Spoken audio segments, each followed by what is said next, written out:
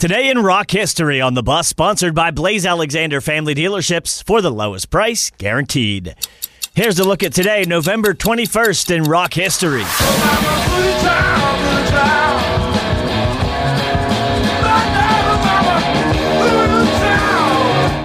Today in 1970, 2 months after his death, Jimi Hendrix was number 1 on the UK singles chart with Voodoo Child's Late Return, the closing track on Electric Ladyland. The third and final album by the Jimi Hendrix Experience, it was the guitarist's only chart-topping single.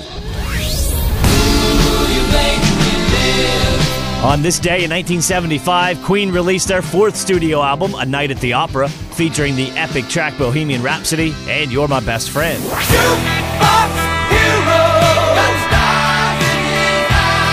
Foreigner returns to the top of the U.S. album chart in 1981 with their 4th studio album, 4.